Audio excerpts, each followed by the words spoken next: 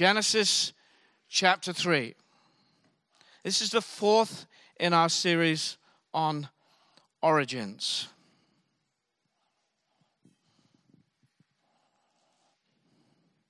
Now the snake was more crafty than any of the wild animals the Lord God had made.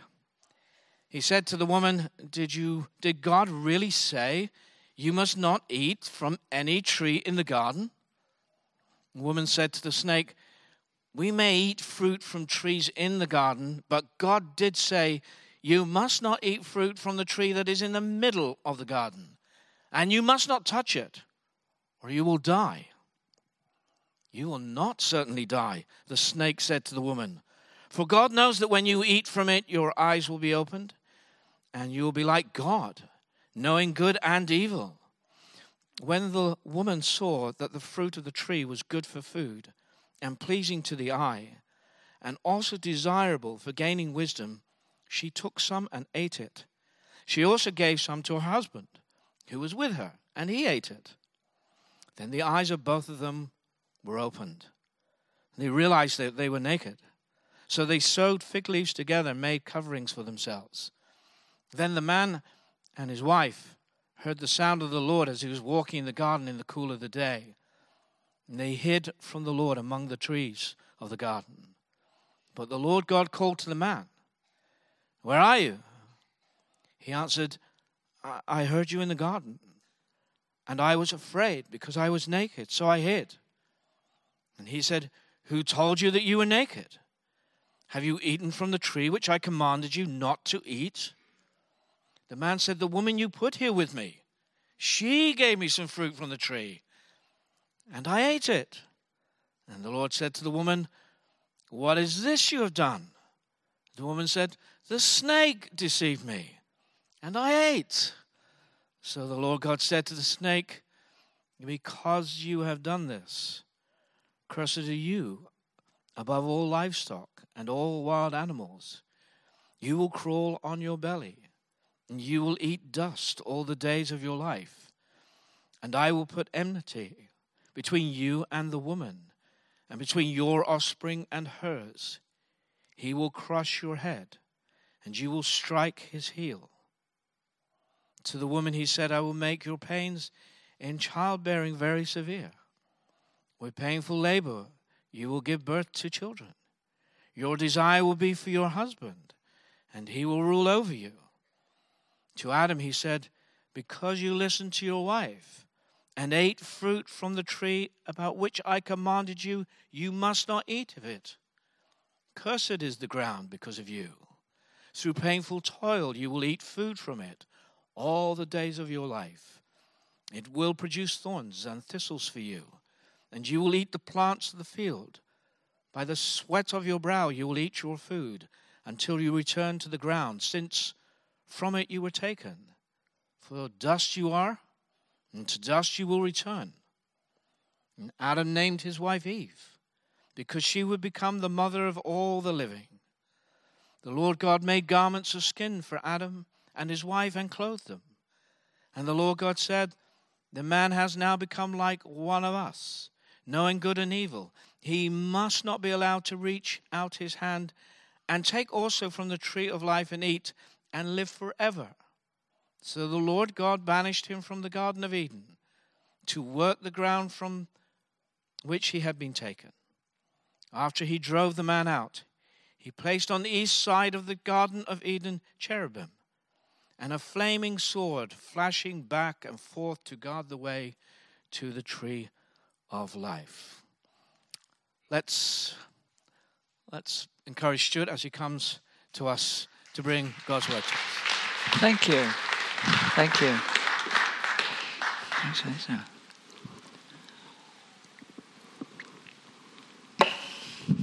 Thank you. Thank you, Neil. Well, I went for a walk this morning, and it's a great blessing being in Buckinghamshire, you know. I went for a walk, and the sun shone through the leaves, and the golden and bronze, and some were green. It's just wonderful. And you know, Louis Armstrong sang this song. I won't sing it, you're right. Well, he's saying, what a wonderful world. I say to myself, what a wonderful world. But then I thought, what about these nearly 500,000 Rohingya people who've been kicked out their villages in Burma, Myanmar, living their villages burnt to the ground? I thought, I bet they couldn't sing that. What about the 3,000 children that will die in Africa this year of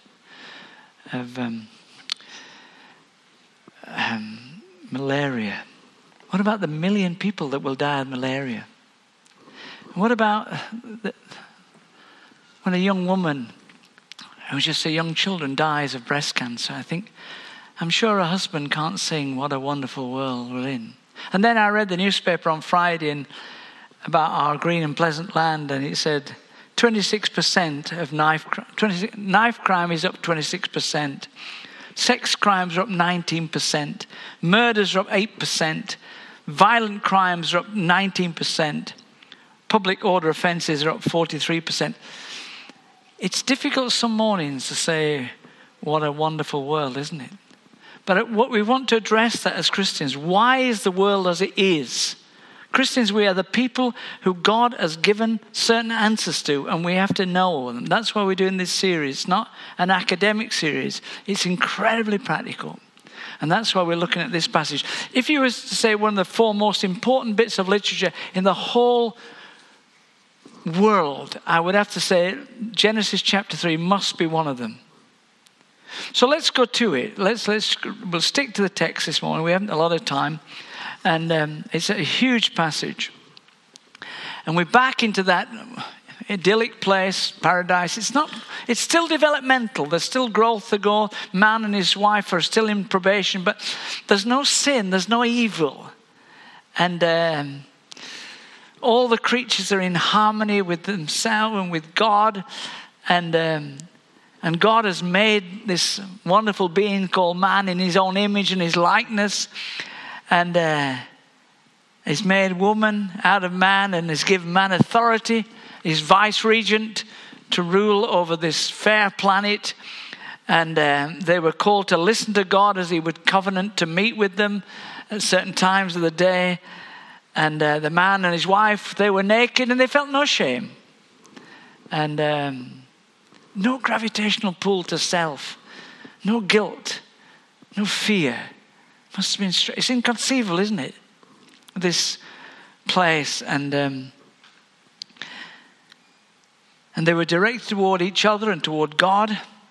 And they were God's masterpiece. Man is not just another animal. Don't believe the biologist. He has the same amino acids that are in the genomes of other creatures. But that's not surprising because the same creator made animals and man. But he's not just the sort of upright, most intelligent of all creatures. No, there's something special about him. He is made in the image and likeness of God. He's made to represent God. And he has a mammalian body, I'll grant you that. But he's made in the image of God. Now we could spend all morning on that. But he has a soul, he has a spirit, he's self-conscious. He can understand abstract things. He can form relationships. He can create beautiful things. He can work with literature and art and science and technology. He has an amazing ability, hasn't he? And he has a moral understanding of things. He has emotional feelings for things. And we could go on and he can worship and so on and so forth. He is different. He's not just another species, not just another primate. Don't buy into all that stuff. And but the enemy of souls would attack him. You know, Michelangelo only produced one work of art, one sculpture, I should say, that he actually signed, and that's the Pieta. Which, if you've been to St. Peter's in Rome, it's there now, where our Lord is draped over his mother's knee, the dead Lord, of our Lord after his death. A magnificent piece. But in 1972, the Vandals attacked it with hammer and chisel and made a real mess of it. Fortunately, the experts took over a year to put the shards back together again. But it's significant. The only bit of Michelangelo that was signed, as it were, the bit of sculpture that was signed. And this is, humankind is the only bit of creation that God has put his signature on, in a very real sense. And this is, we're under attack. And that the enemy would attack our first parents. The serpent, it could be listed however you translate it, is a symbol, embodiment of Satan, and he attacks him. He can't attack God because Satan is a creature like ours, and God is omniscient, omnipotent, and he can't attack him. So he will attack the one being that's made in the image and likeness of God. He hates him because he was one of the angels, a foremost angel. He was supreme in beauty. Read Ezekiel, a description of Satan. He was the Lucifer, the light bearer. He was beautiful till he fell. But he will attack mankind because man and woman were made in the image of God. We were meant to represent God, meant to reflect God. We are mirror beings. When the creation looked at humankind, they were meant to see something of the nature and character of the Creator. But why did it all go wrong? Why is the world as it is today? You don't have to buy a paper. Just turn the news on. And you'll find there's something shot through creation which is intrinsically wrong. And, this tempter comes. And this is real history. I want to say that. I don't know about your views of origins and what you've been the last few sermons. But whatever you think, we're talking about real history. This is a time-space fall of mankind. There was a time when evil and sin was not rampant on this fair planet. And this is Jesus believed in the historicity of Adam and Eve, and certainly Paul did. And that's where we stand. Doesn't solve all our problems, but that's one of the pegs we're driving to the ground. So this is where we are. And the serpent was more crafty than any of the wild animals that the Lord God had made. Now, Satan is not mentioned by name. Why is he not mentioned by name? Because I think actually he doesn't want man to make excuses. You know, we're always good at blaming somebody, you know. We're always good at blaming. It was the devil, you know. The old joke in man blamed the woman and the woman blamed them. And the woman blamed man blamed the woman and the woman blamed the serpent, and the poor old serpent didn't have a leg to stand on. You know the old joke? Well, but we always want to blame somebody, don't we? We're always blame shifters. And that's why I don't think his name is actually mentioned. But the world was not always like it is this Sunday morning. Sin and evil wasn't always in the world. It didn't start that way. And evil, you must understand, doesn't exist on its own. You can't have an evil atmosphere.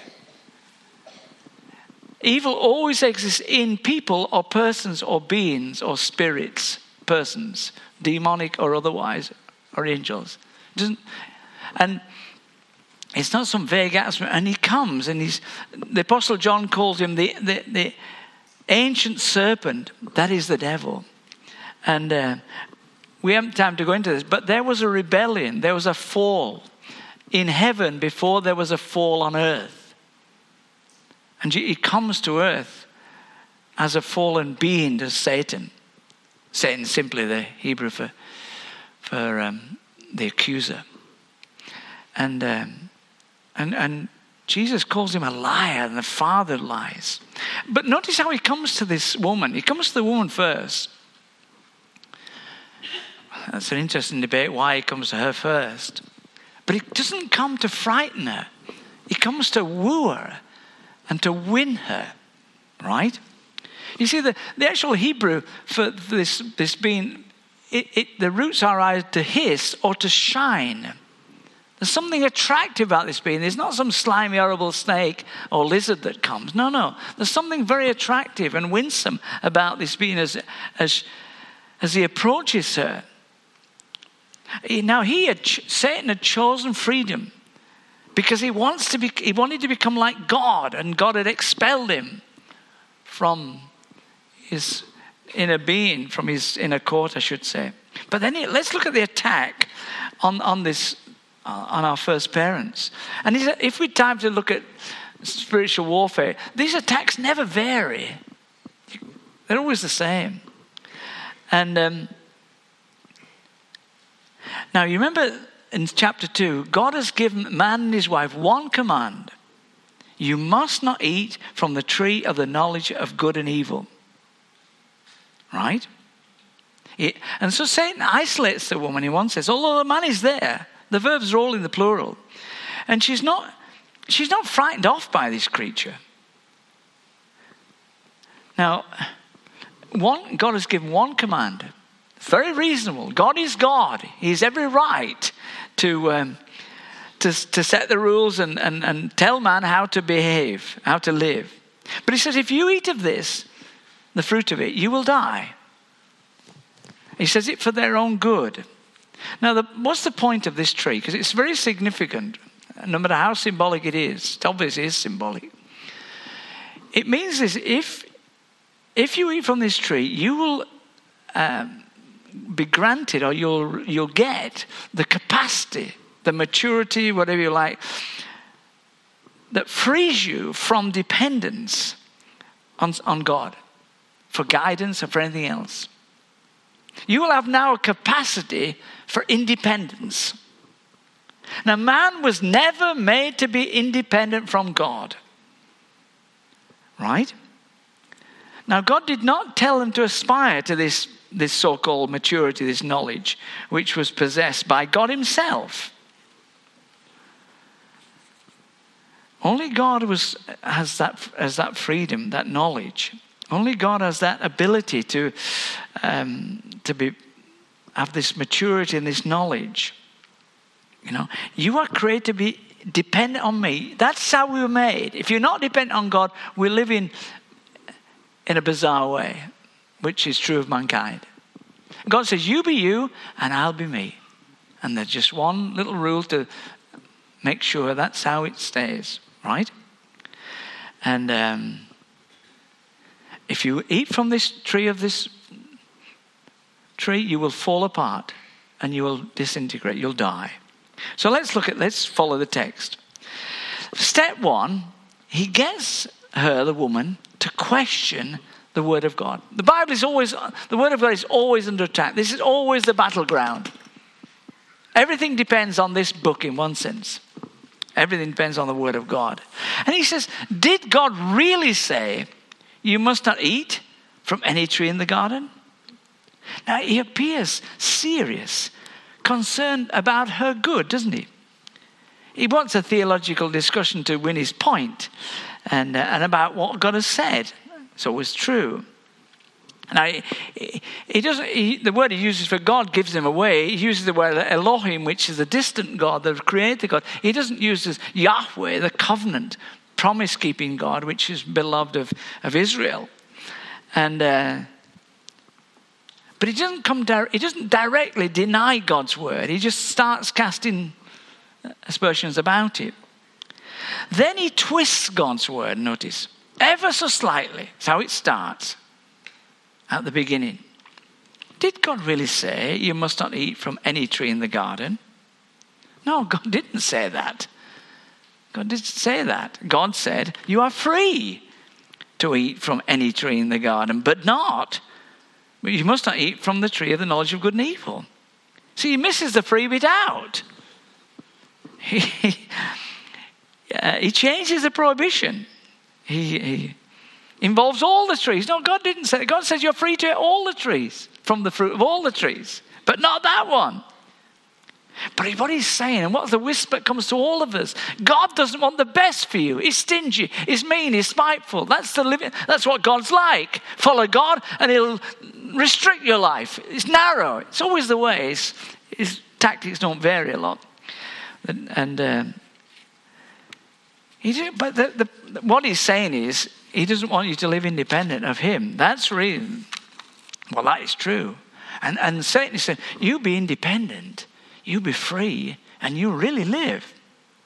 But Satan then is saying, he's holding back things from you, things that you need. He's spiteful, he's mean. He doesn't want you to live well. Isn't that true?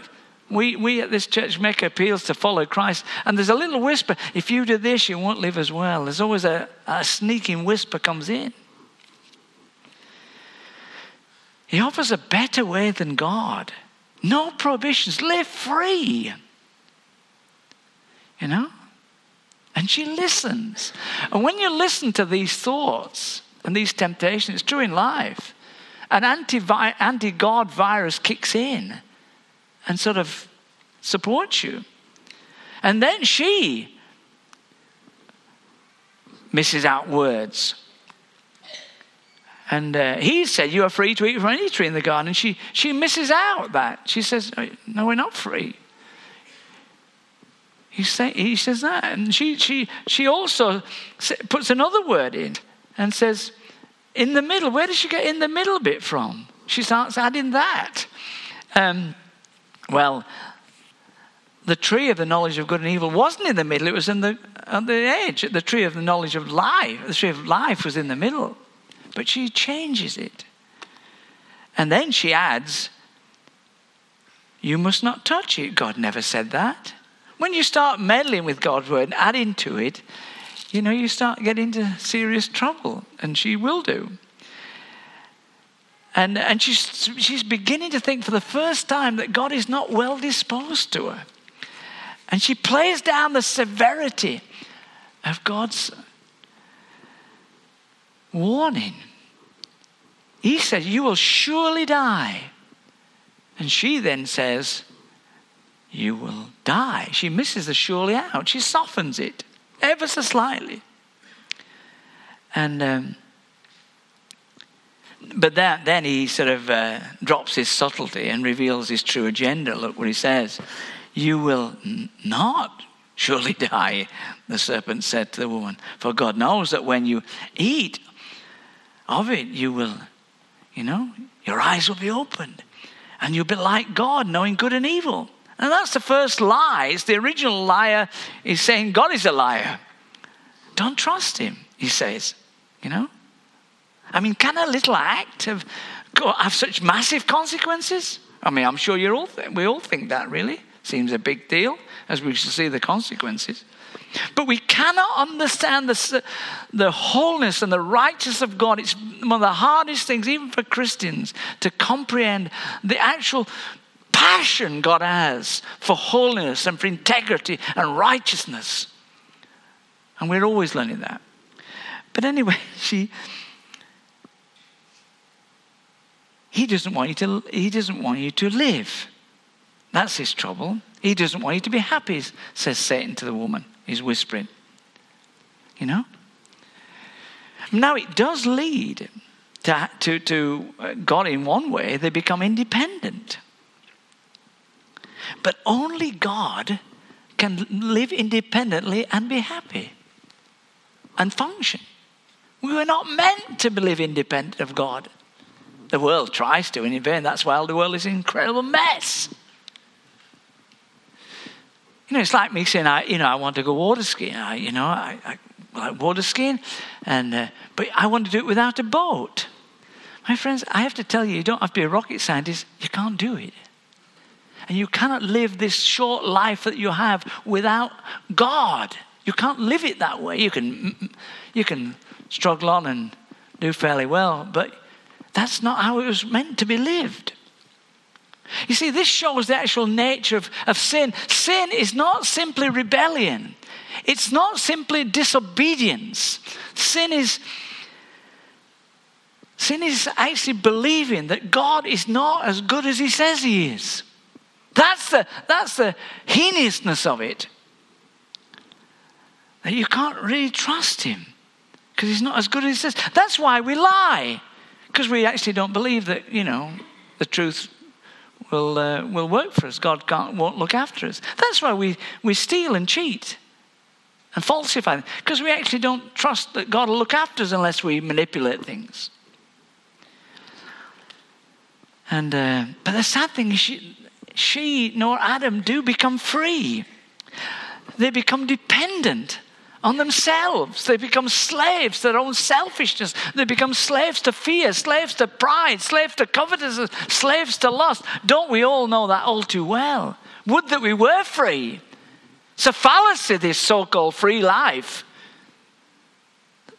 The only freedom comes from trusting God. And, well, she took and she ate and gave to her husband who was with her, and he ate. Now let's look at the consequences, and we'll just give you the headings this morning, because it's a wonderful passage. It's very profound. And Adam was not deceived. He did it with his eyes wide open. But the eyes of both of them were opened. Oh, they had a knowledge now of good and evil. And they were like God in that sense, but it wasn't.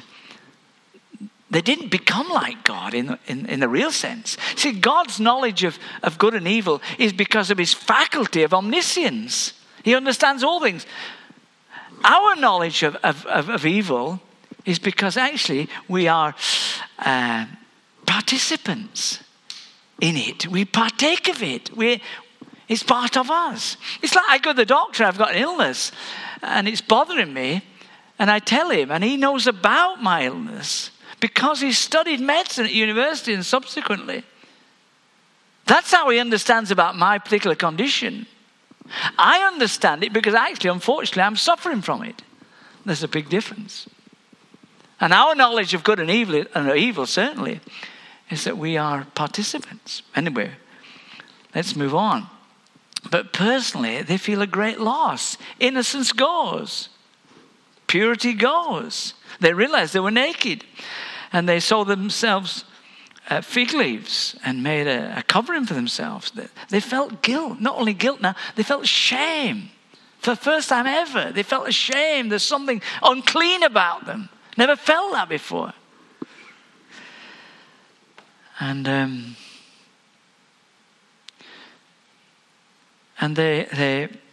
death comes. Death comes. And they hide. They hide. They hide from God among the trees of the garden. And they're full of fear. And that's, we're always hiding from God. Oh, we can hide from God in a religious service. Oh, it's a safe place to hide because people think we're religious and we raise our hands and sing the songs. So we can still be hiding from allowing God to really deal with us. And that's what we pray for. That God, you'll meet with God, the living God. Not just sing songs, but you allow God to meet with you. And then, of course, it does lead to death. Not that they didn't die immediately. They had many years. But actually, they were cut off from God. They lost that intimacy with God. As we shall see in a minute, they were separated from God. And but they must not be allowed to stay in this state. So God kicks them out of the garden, as it were. And because he didn't want them to eat of the tree of life, because they would be fixed in this terrible position. And he didn't want that. Because we're always trying to get back in life. Life is one long search to get back and find that joy, that peace, that innocence, that love, that freedom that we have, and to come to know God. And yet it's elusive, isn't it? And of course, then there are other sequels to their rebellion, which is, now work becomes toil and effort. Sweat comes into it. Now childbirth is accompanied by extreme pain. Now marriage is a battle of the sexes. Who's in charge? There's a battle. Why 42% of all marriages in Britain will end in divorce? And you can imagine there's been a lot of aggro before that happens. And not only that, the whole creation has been affected. The ground is cursed. Thorns and thistles come. Viruses, bacteria, protozoa become pathogenic. Cancer cells suddenly go AWOL and metastasize and cause havoc in a body and death. Why? Because the ground is cursed. Something is shot through with the curse. Now, we haven't time to unpack all these as such. But there it is, isn't it? And we cut off from God. He placed at the east of the garden a cherubim and a flaming sword. That represents his holiness and his wrath. Keep out. Flashing back and forth to guard the way to the tree of life. Now the important thing is this. Adam is our representative. And now we understand that. You know, we're in the common market because Mr. Heath signed a paper in 1972. We'll come out of it because Mrs. May signed a letter and sent it to the guys in Brussels on your behalf, on your representative. I don't know how you voted, but she's written the letter.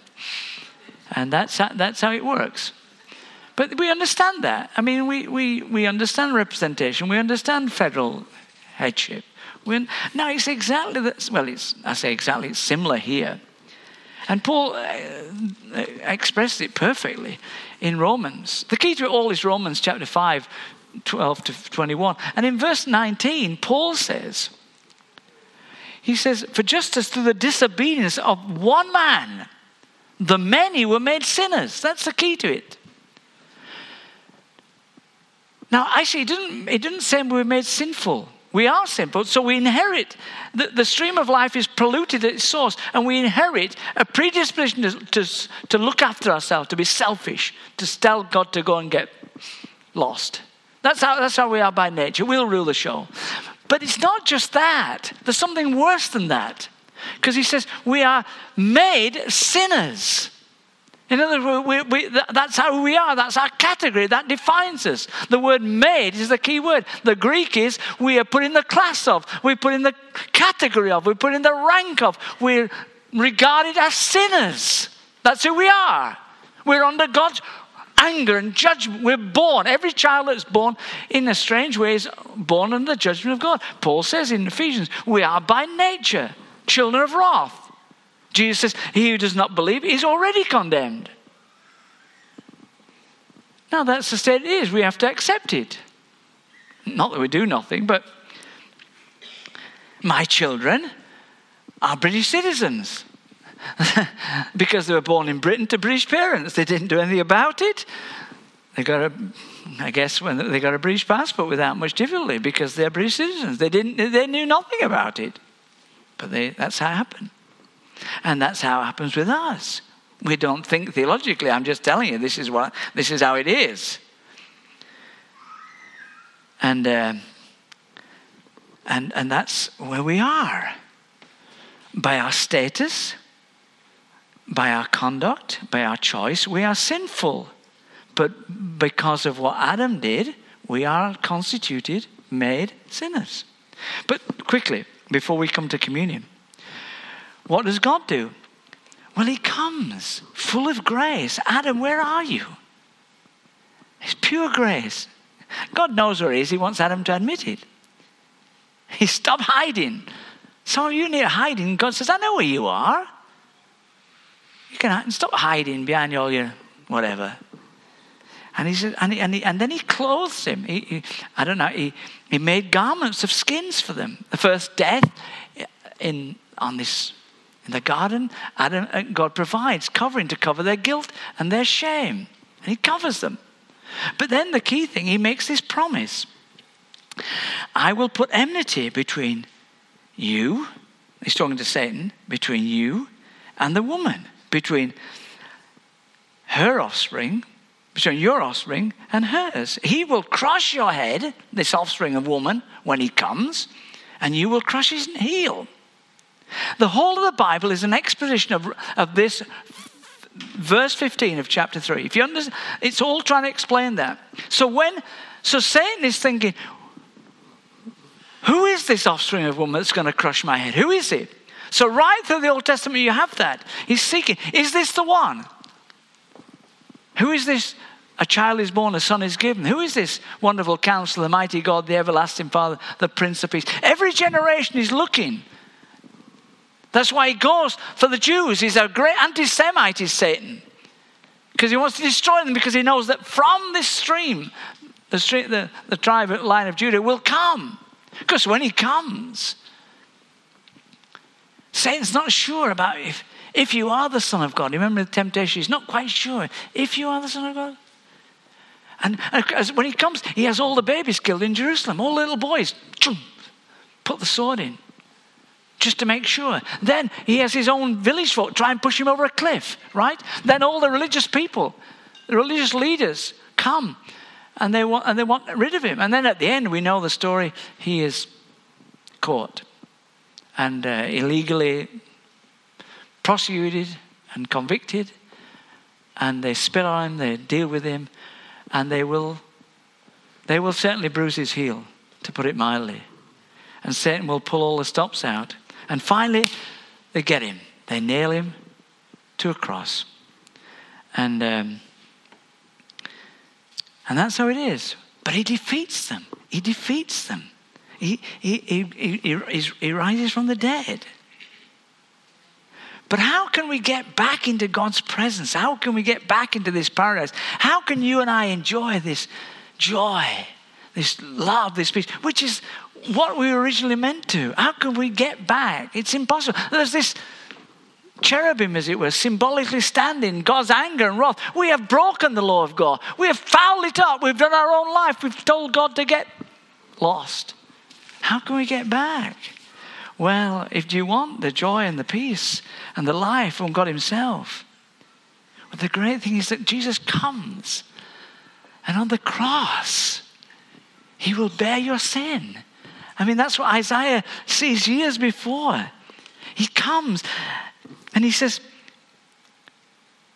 he was stricken by God. He was smitten by him. Not by Satan, but by God, and afflicted.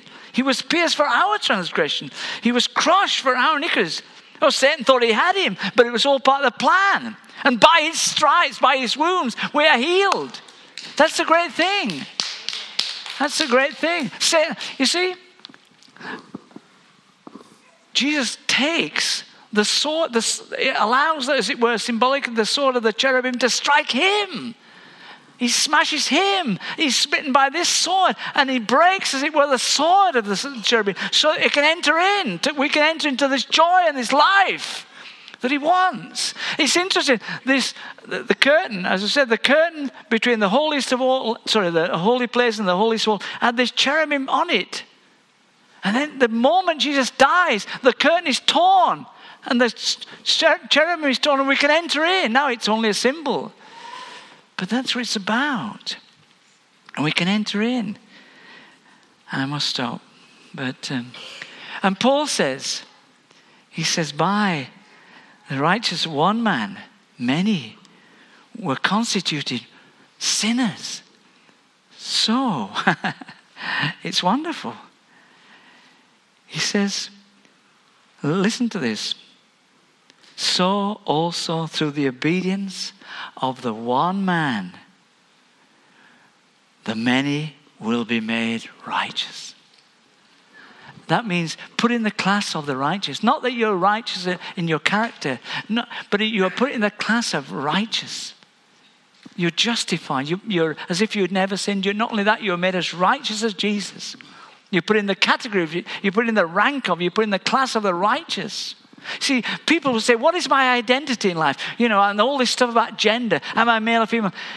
You don't never get your identity from your gender. You'll only get your true identity by knowing that you're either sinner or you're in Christ. You'll not get it through your intelligence. Well, am I bright or thick? Am I black or white? Am I rich or poor? You can do all these things. The only way you get your real identity you were born to get is when you put your trust in Christ. You put your trust in Christ, and He makes you righteous. You're classed as righteous. And that's what it's about. That's why we're now going to celebrate this meal.